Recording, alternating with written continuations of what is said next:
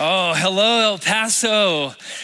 So I'm from El Paso, born and raised, and I, deep in the West Texas town of El Paso, I fell in love with the Mexican girl, and then we left.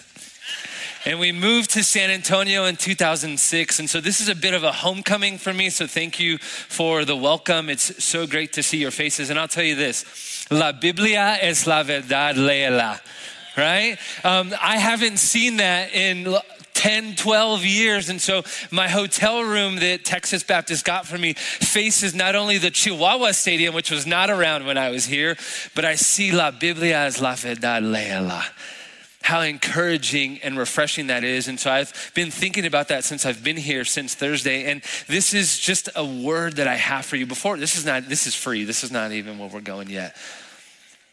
And nothing can separate us from the love of God that is found in Jesus Christ. Nothing can separate us. The professionals have come before me to speak brilliantly in their context and in their field of study and their expertise. And it's been encouraging and it's freaked me out. And yet still encouraged me. And so I hope the same is true for you. But would we stand on and be united in that nothing can, will, or ever separate us from the love of God that's found in Jesus Christ, our Savior. Speaking of my abuelita, my grandma still lives here in El Paso and she's 95 years old. She's in an assisted living now. And so I came up early so I could spend some time with her. And it was just an incredible time with I call her Golden Grams. She's always been my Golden Grams. And out of all with my brother and all my cousins, I'm the favorite. And I am not ashamed to say it.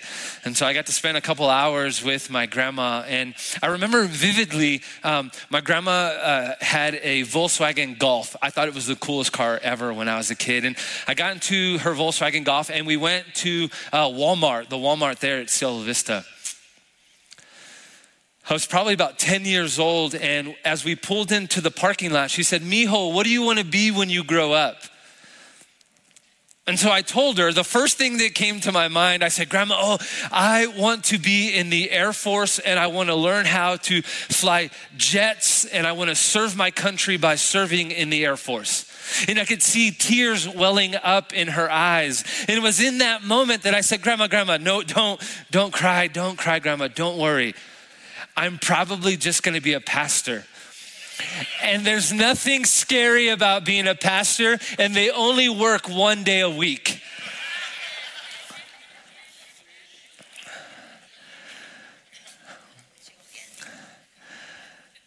What I didn't know as a 10-year-old, that it's pretty scary to be in ministry. It's pretty scary to be serving in the armed forces, but there's something wrong with you if you want to be a pastor or a ministry leader, a volunteer.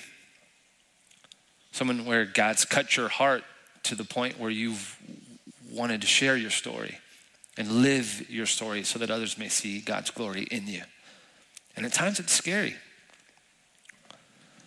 And so today I want to speak to our hearts, knowing that at times it can be scary. This past August, I turned 40 years old, and it's been just a whirlwind of emotions. My 30s were fantastic. The end of my 30s were even more brilliant because I became a senior pastor of a church and a community that I truly love and feel that it's no accident that God has placed me there, as we got to be reminded of that yesterday, that it is no accident where God has placed you. End of my 30s, 2019, I was diagnosed with testicular cancer. Just when I thought life was getting good. Year after that, pandemic. And just when I think I've got it all figured out, nothing is figured out. They also say that when your 40s start, you're ushered into this midlife crisis, or at least you should have some sort of midlife crisis.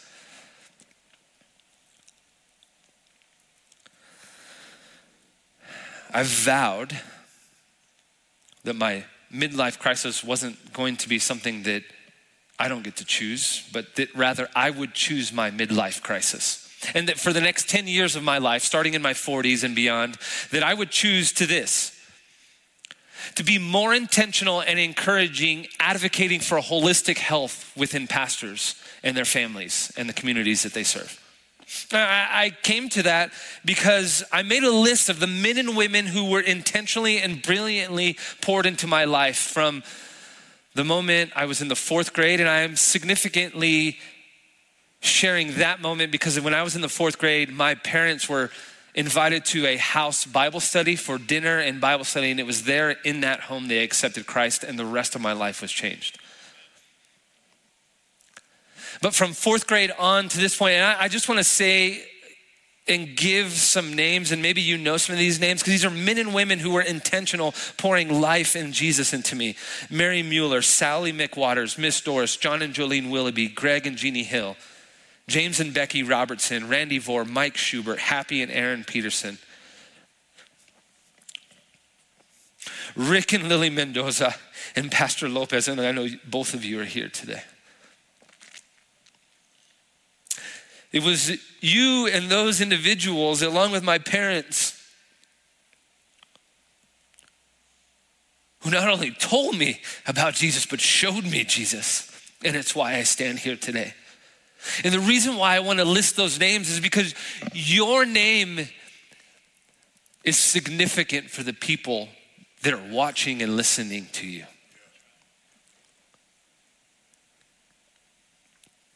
And so would you lean in, knowing that tomorrow each and every one of us will be on our church campus within our community that we've been called to. And so would you walk in, unlock those doors and open them, knowing that the people that are coming to see you tomorrow, that you have the opportunity, that we have the opportunities to be significantly intentional about loving and living Jesus to them. And you have what it takes. We have what it takes.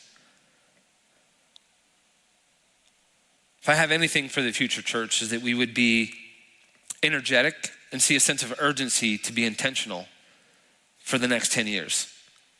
And hear this, for our husbands, our wives, our daughters, our sons, our parents, our grandparents, our family, our churches, our communities, and fellow pastors and church leaders. I have the opportunity to not only be a pastor in San Antonio, Texas, but probably for about 8 years now, I've been volunteering my time as chaplain for our local fire department and police department. We have what's called a critical incident stress debriefing team.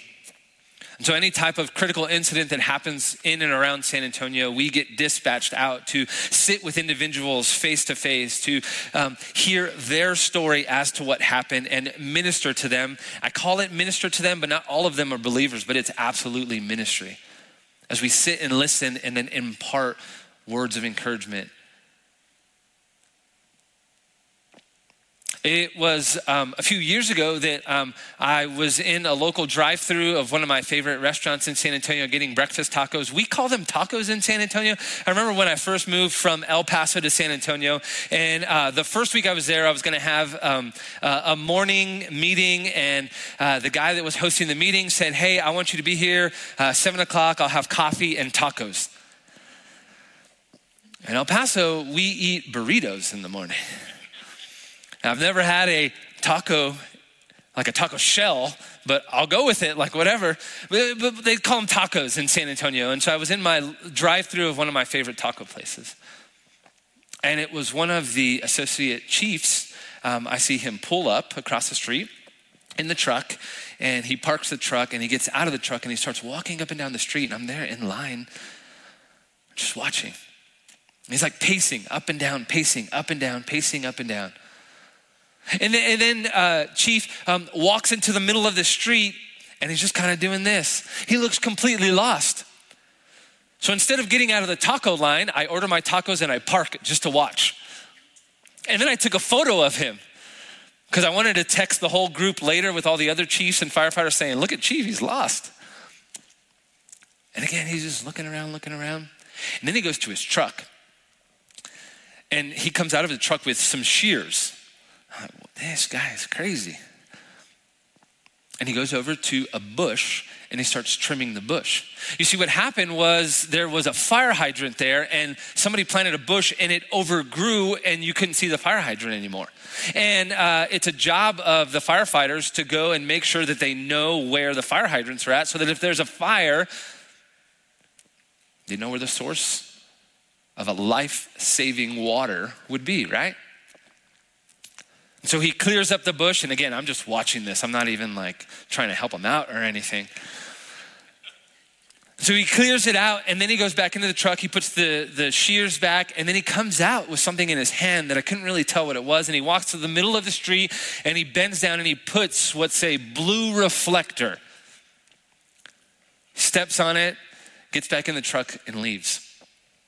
I didn't go home. I went straight to the station to ask him, what just happened?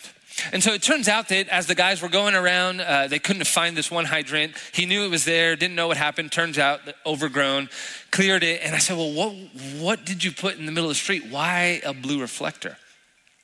Well, maybe you know this. I didn't know it at the time. And you'll see this now forever because I see them everywhere, whether it's in San Antonio, El Paso.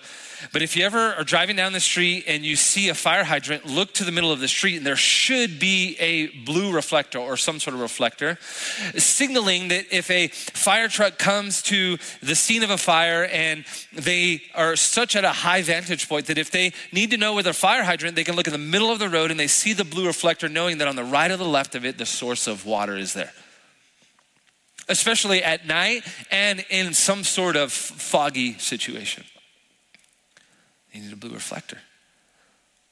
It's extremely important. We need blue reflectors to point to our source of living water. That's what conferences like this does. A blue reflector from all of our speakers, from all of the texts that we've read and heard, pointing to the source of life that is living water, that is Jesus. And I won't take for granted the fact that me and you as ministry leaders need to be reminded over and over and over again, as much as we try to remind those that listen to us on a weekend in, weekend out basis, that we need to be pointed to our source of life. And so turn with me to Mark chapter 2 if you have a Bible with you. If not, you could just listen in. And as you're turning to Mark chapter 2, let me make this statement.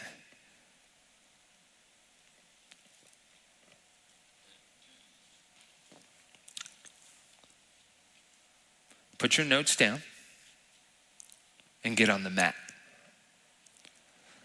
Put your notes down and get on the mat. Mark chapter 2 says this. Starting in verse 1, a few days later when Jesus again entered Capernaum, the people heard that he had come.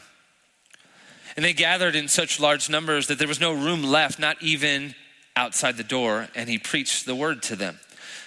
Verse 3, some men came, bringing to him a paralyzed man carried by 4 of them.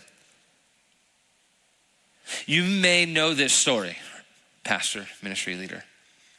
But would we pretend for just a brief moment that this is the first time that we're hearing it?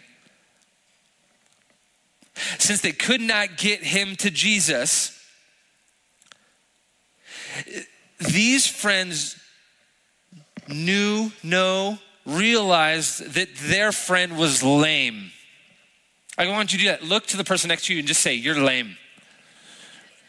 Yeah, it's awkward. Okay, look to the person to the other side and say, no, you're lame. They knew that their friend had something wrong with them, but yet they knew that there was something about Jesus that could fix it. Each and every one of us are lame in our own way.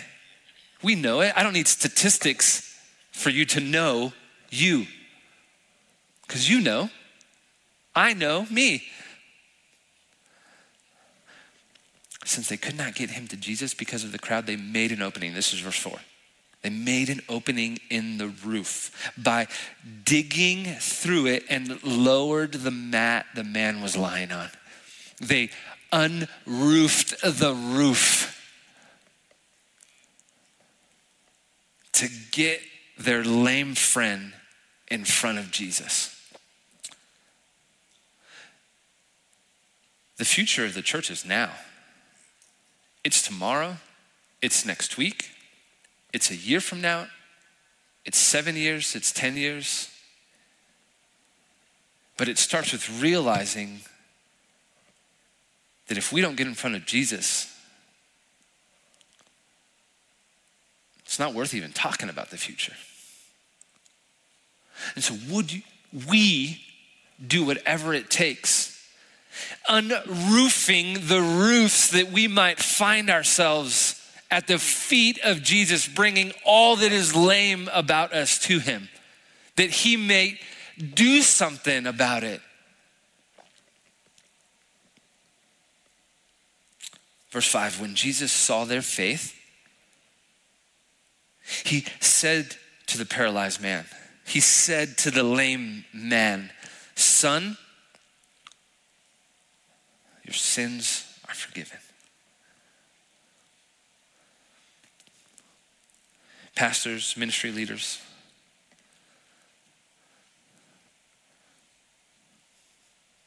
we're so easily entangled in our sin. I don't know what you were preparing for tomorrow, but would we be prepared for tomorrow because we are allowing Jesus to forgive us today? Speaking of blue reflectors, there's a number of things that I am very passionate about to speak to. The pastor, the ministry leader, and their families and their communities should look at a holistic approach to health. Knowing, again, that if we want to really focus in on the future of the church, that we must be healthy individuals first and foremost. And so that encompasses spiritual health, physical health, mental, emotional health, financial health, and relational health. That if these areas of health are unhealthy, we won't be here for the long term. And these areas all are tethered and play with one another. Spiritual, physical, mental, emotional, financial, and relational. And the most important one is spiritual health. Would we not take for granted that in our preparations for our studies and our sermons, it's not enough for our own spiritual health?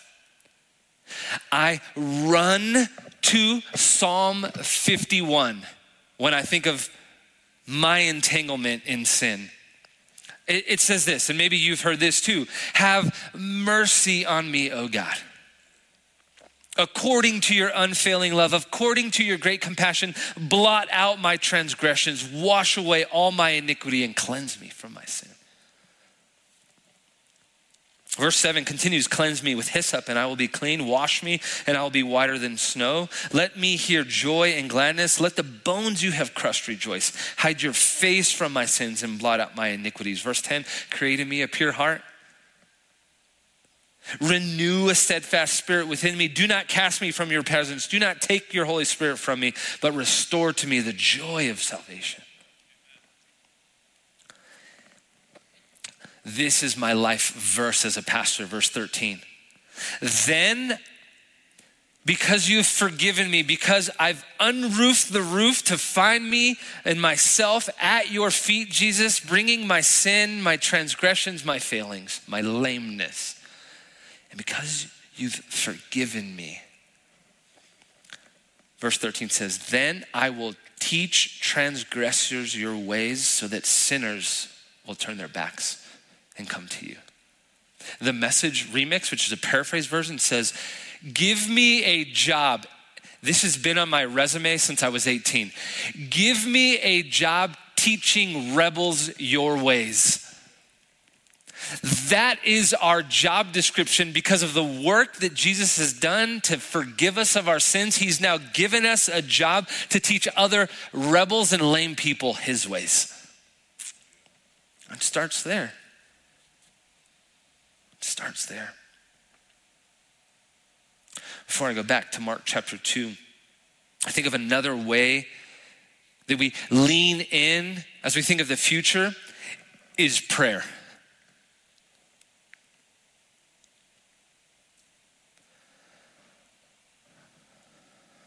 Do we pray?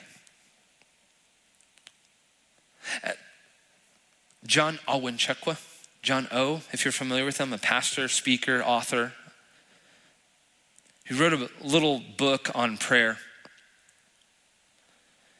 And I couldn't get past page 23. As a matter of fact, I still haven't gotten past page 23. If you read it digitally as I have here, it's actually page 16. But he says this: prayer is oxygen for Christians. It sustains us. So it follows that prayer must be source of life for any community of Christians. It is to the church what it is to individuals breathing. And watch this. Yet many of our gatherings could be likened to people coming together merely to hold their collective breath. Do you know what happens when we hold our breath? It's not good.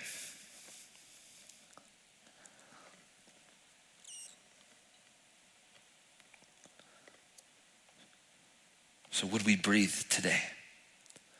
Because they unroofed the roof. And by they, I mean El Paso Baptist Association, Texas Baptist, whoever it is that invited you here, have given you an opportunity this morning to unroof the roof and find yourself at the feet of Jesus. To hear him say, son, daughter, your sins are forgiven. Verse 6 says this: now some teachers of the law were sitting there thinking of themselves, why does this fellow talk like that? He's blaspheming. Who can forgive sins but God alone? Immediately Jesus knew in his spirit that this was what they were thinking in their hearts, and he said to them, why are you thinking these things? Which is easier, verse 9, to say to this paralyzed man, your sins are forgiven, or to say, get up your mat and walk?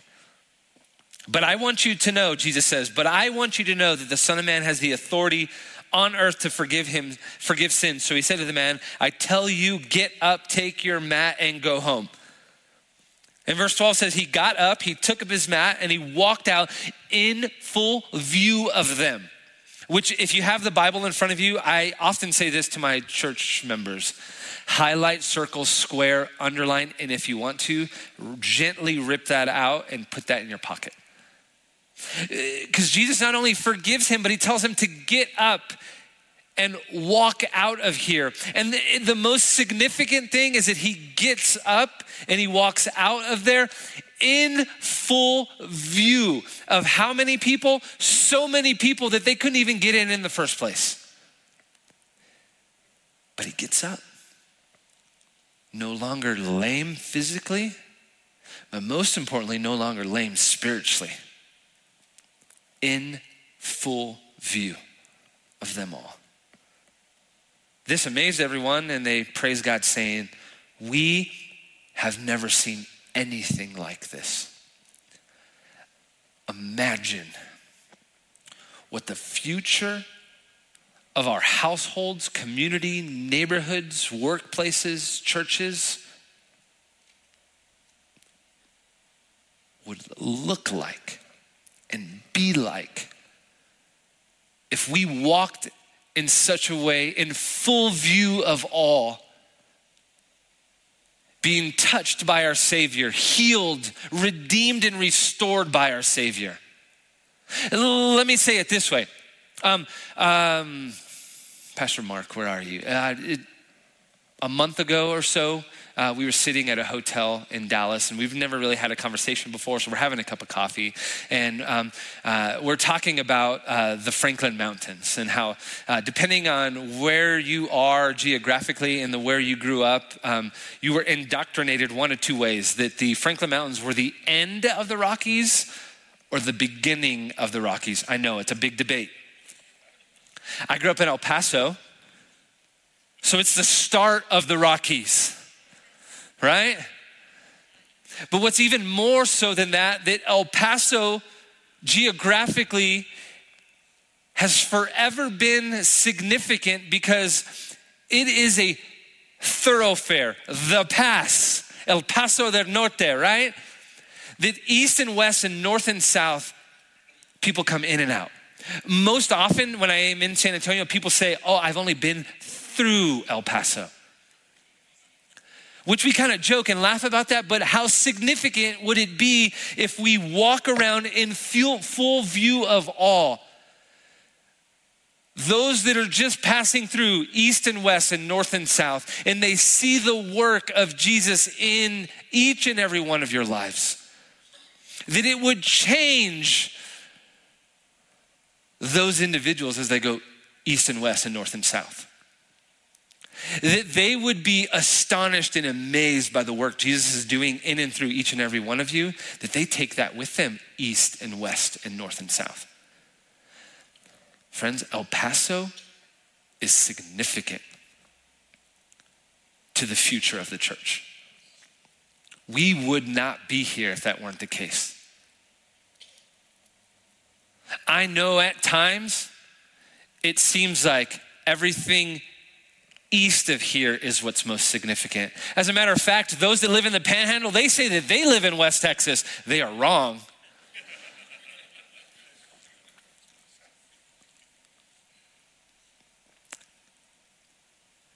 It's significant, this moment that we're standing in El Paso, Texas, knowing that what God is doing here will go east and west and north and south for the future. Would we be drawn in by that? Knowing that it starts with these things that we must see as important: our spiritual, our physical, our mental, emotional, our financial, and our relational health.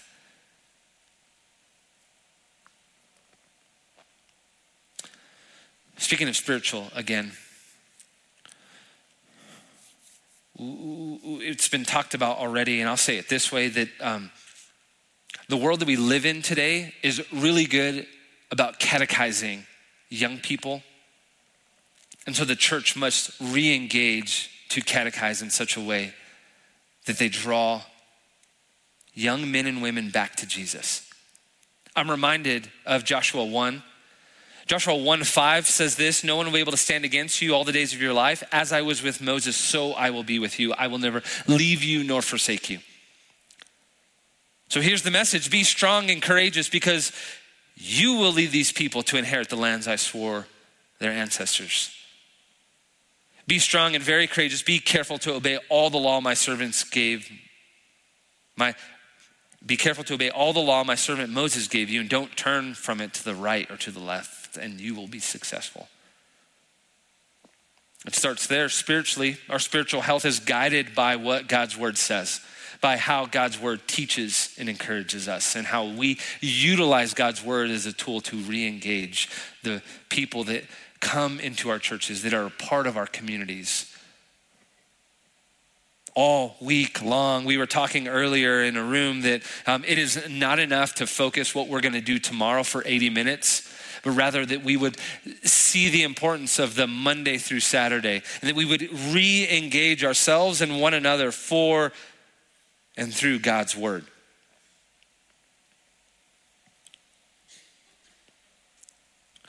Let me move to an awkward conversation. It is important, or we must see the importance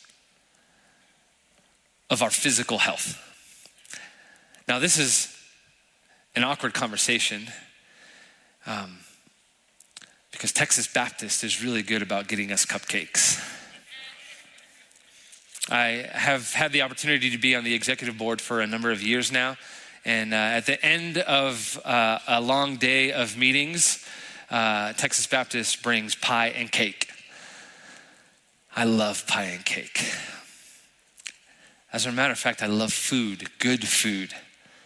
When we got done yesterday, last night, it's 10:30. Did I go to my hotel room? No. Uncle Rick and I went to Chico's Tacos. And when I entered into the parking lot, I thought to myself, I'm only gonna get a single, no fries, no soda. I had a double, I had fries, I had water.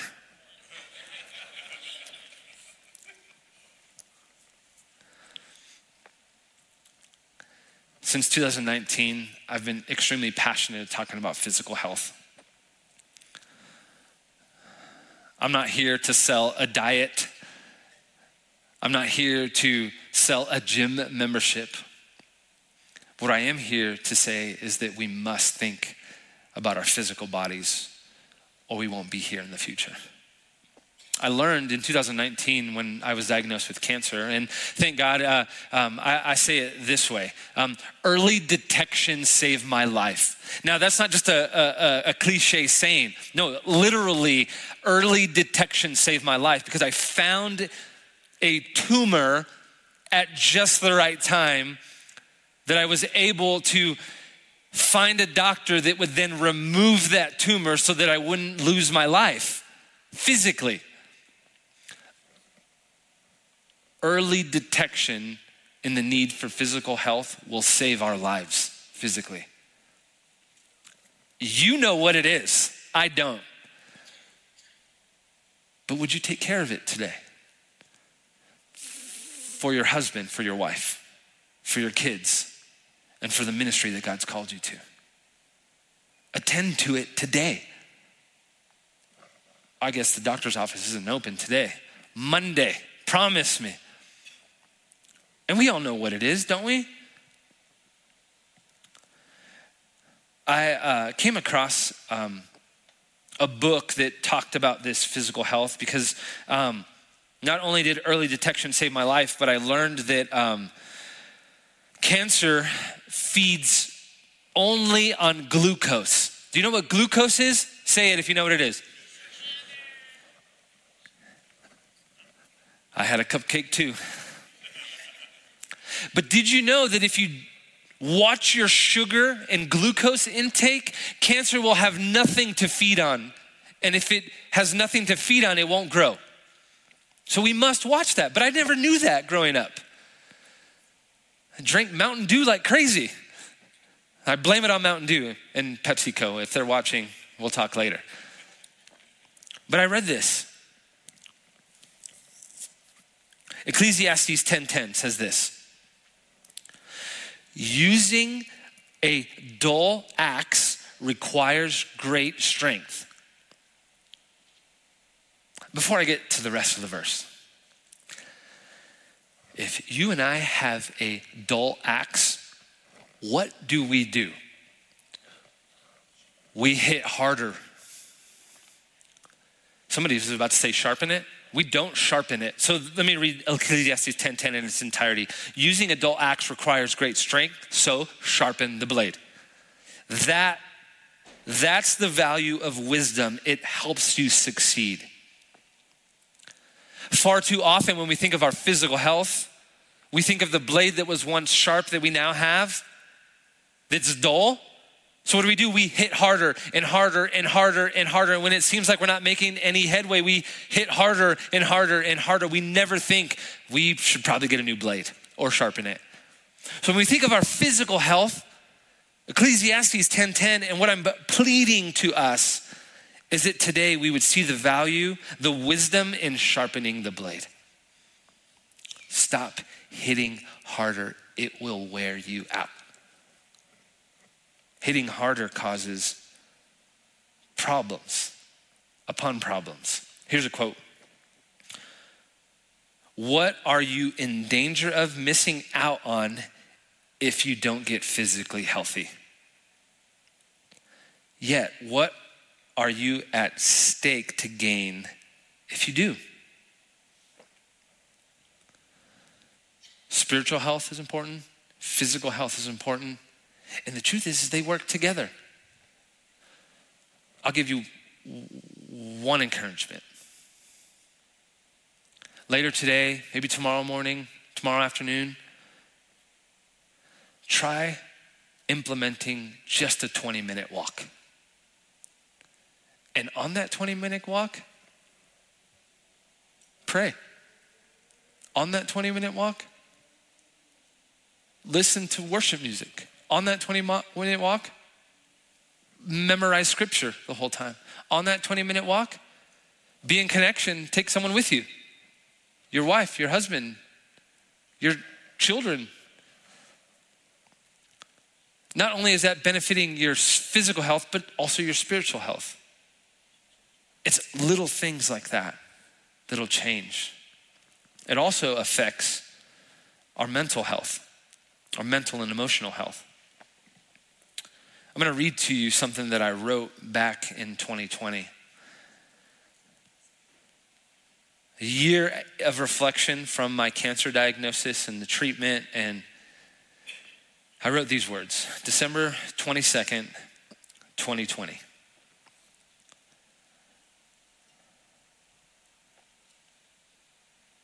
I had a tough day. For 2 hours, my mind drifted to a dark place. I could not control my thoughts of what if. What if I die from cancer? What if I need chemotherapy? What if chemotherapy has significant effects that I die from chemotherapy? What will happen to my wife, Hannah? What will happen to my daughters, Ella and Olive? I'm so scared. I'm worried, I'm anxious. And on December 22nd, 2020, I could not stop crying for 2 hours. I couldn't even articulate to Hannah what was going on. Yet she was so perfect. Hannah held me tight and just listened. I've never in my life experienced something like this before. It was real and it was scary. It was a wild moment, yet I'm grateful that it happened. I'm grateful because it was in that moment that I realized God was near.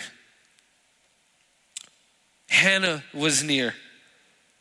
Close friends came and were near. And my daughter Olive reminded me of a verse that what I thought tried to impress on her and she never remembered. And yet Olive said this, Daddy, remember the command, be strong and courageous.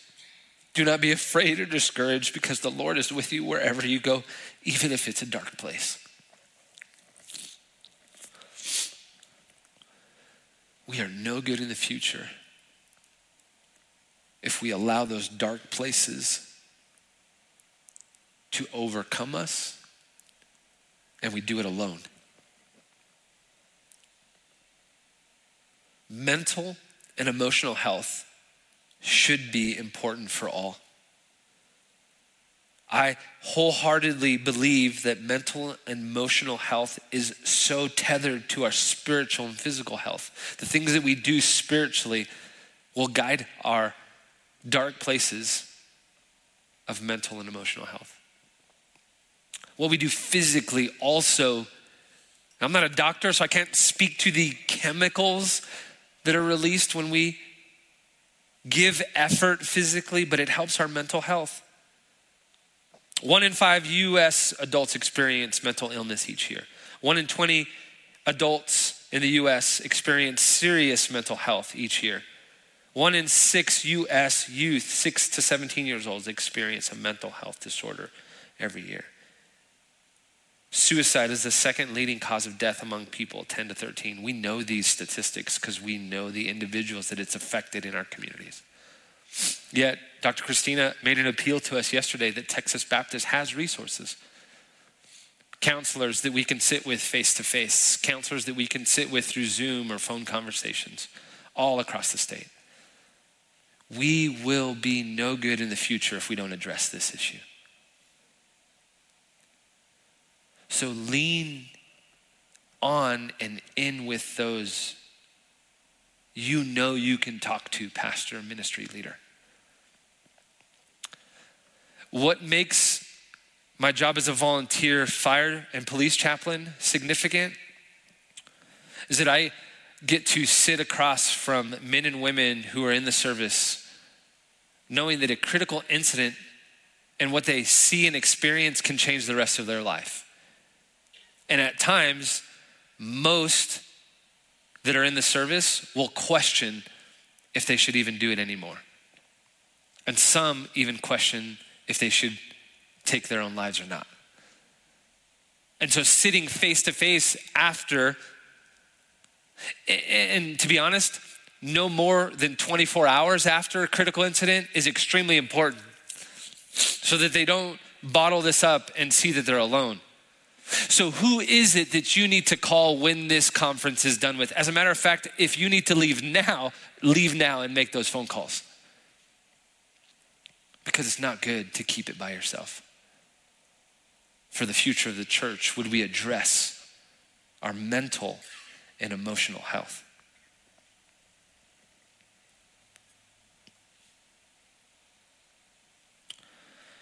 I read another book recently by Sam Rainer. And he made this statement in the introduction of the book. I'm not good at finishing books because when I find something I like, I just kind of sit on it.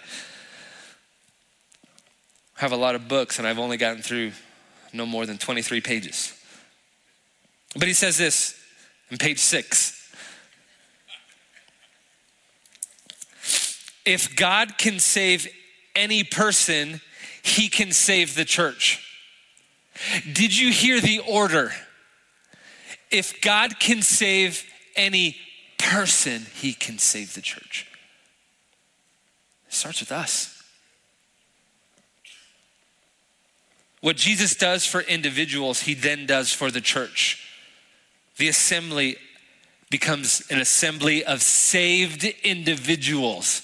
Did you catch that? The assembly, the gathering, the church is a gathering of individuals who have been saved, or at least those who are seeking to be set free from what's ailing them spiritually, physically, and mentally, emotionally. So this is extremely important. What we have heard for the past 2 days, and then I say it this way often. I just got to speak at Contreras, and it was an incredible experience. Such a blessing for me.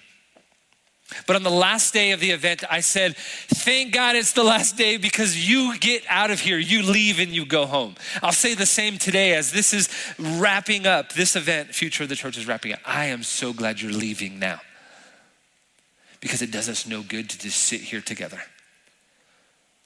Would we be energized to get out of here knowing that what Jesus has done to save and set us free from here is so energizing to get us out of here to share it with those who need to be saved as we gather together for his name's sake.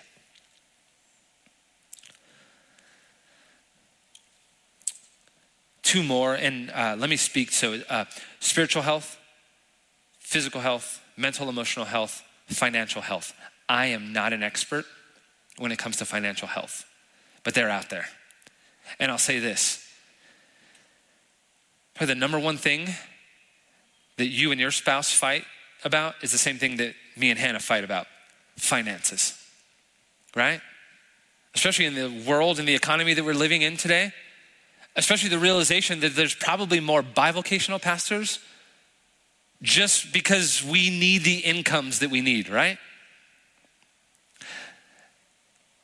I will absolutely tell you to go talk to Dr. Christina, talk to Dow Loftus before you get out of here. If there are issues within your finances that you need assistance from. But what I want to close with is the idea of relational health. These are these blue reflectors again, pointing us to the source of life, Jesus. So spiritually, we need to be healthy. Physically, mentally, emotionally, financial, and lastly, relationally. I have the honor of a few of our church members at the church in San Antonio that were former pastors.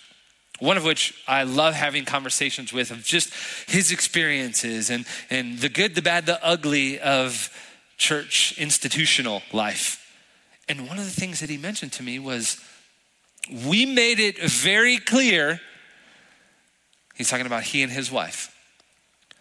In the churches that we were in, that we didn't want to be friends with the people in that church. What? We did not want to be friends with people in our congregation because that means they would really know who we are. And that's a scary place to be. That's a vulnerable statement that he made. And the truth is many of you feel the same. I can't be real friends. I mean, I could be cordial and know each other's names and we shake hands and we hug and fist bump, but I really don't want them to be a real friend. For the sake of the future of the church, we need friends within our communities of faith. And we need friends who are pastors so that we know that we're not alone.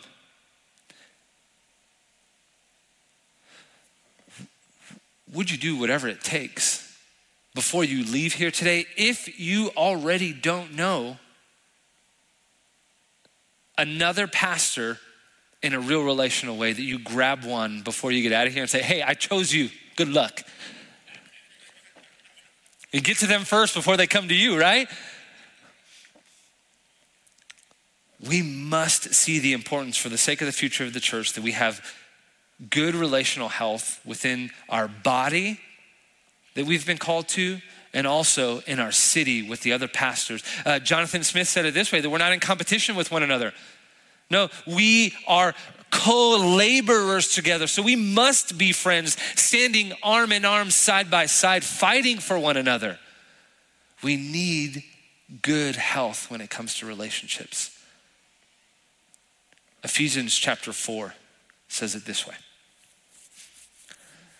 Paul, writing to the church in Ephesus and writing to us, as a prisoner for the Lord, then I urge you, hear these words as we begin to close. I urge you to live a life worthy of the calling that you have received. I often say it this way: would we leave here living life alive? Because you know what it's like when people are walking around just living, but they look like they're dead.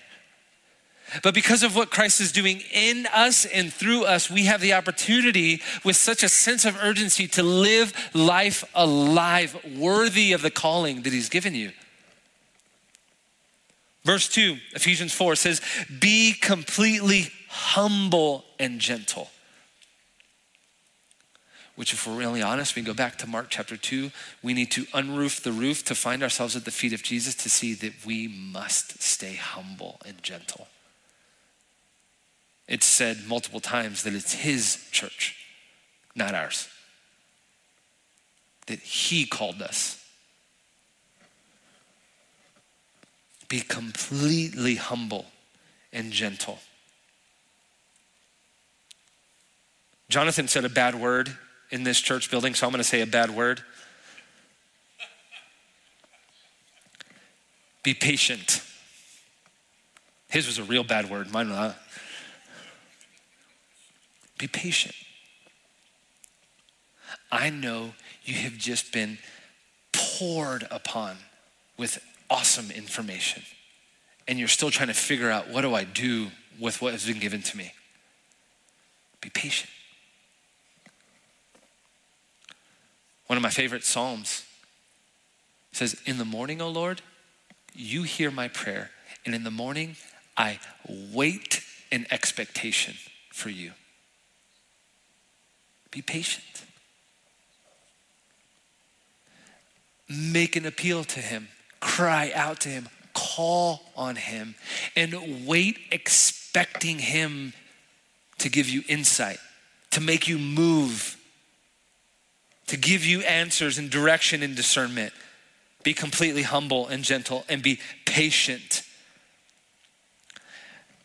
Bearing with one another in love. I mean, you already called each other lame. Something about us is hard to bear with one another in love. And yet we must bear with one another in love. And Paul tells us why in verse 3, make every effort to keep the unity. The unity of the Spirit through the bond of peace. John chapter 17, Jesus prayed for the unity of his church, of his future church. And here we are, united in him for his glory. And so bear with one another in love, that we keep the unity through the Spirit's bond of peace. And verse 4 and 5 says this: there is one body. Relational health is important because we're not siloed alone. There is one body, one Spirit. Just as you were called to one hope when you were called, one Lord, one faith, one baptism, one God our Father, one God and Father of all, who is over all and through all and in all. And so would we see these reflectors day in and day out, knowing that the future is bright as we stay connected to the source, who is Jesus. As we remember, as I started with, there's nothing that'll separate us from the love of God that is found in him, Jesus Christ, and Jesus Christ alone. Can I pray for us? Father God, I thank you for my friends in the room. I thank you for El Paso, Texas. It's because of the people that you put in El Paso, Texas, that I am here. Not because of them, but because of your love and your forgiveness of sins and your calling that I'm here. And there are many others that will be here in the future by the work that you're doing in the men and women in this room. And so first and foremost, God, forgive us. Love on us. And would we do whatever it takes to sit humbly with you, that will then in turn change the future for your name's sake and yours only. And so we thank you, Jesus. And it's in your name we pray. Amen.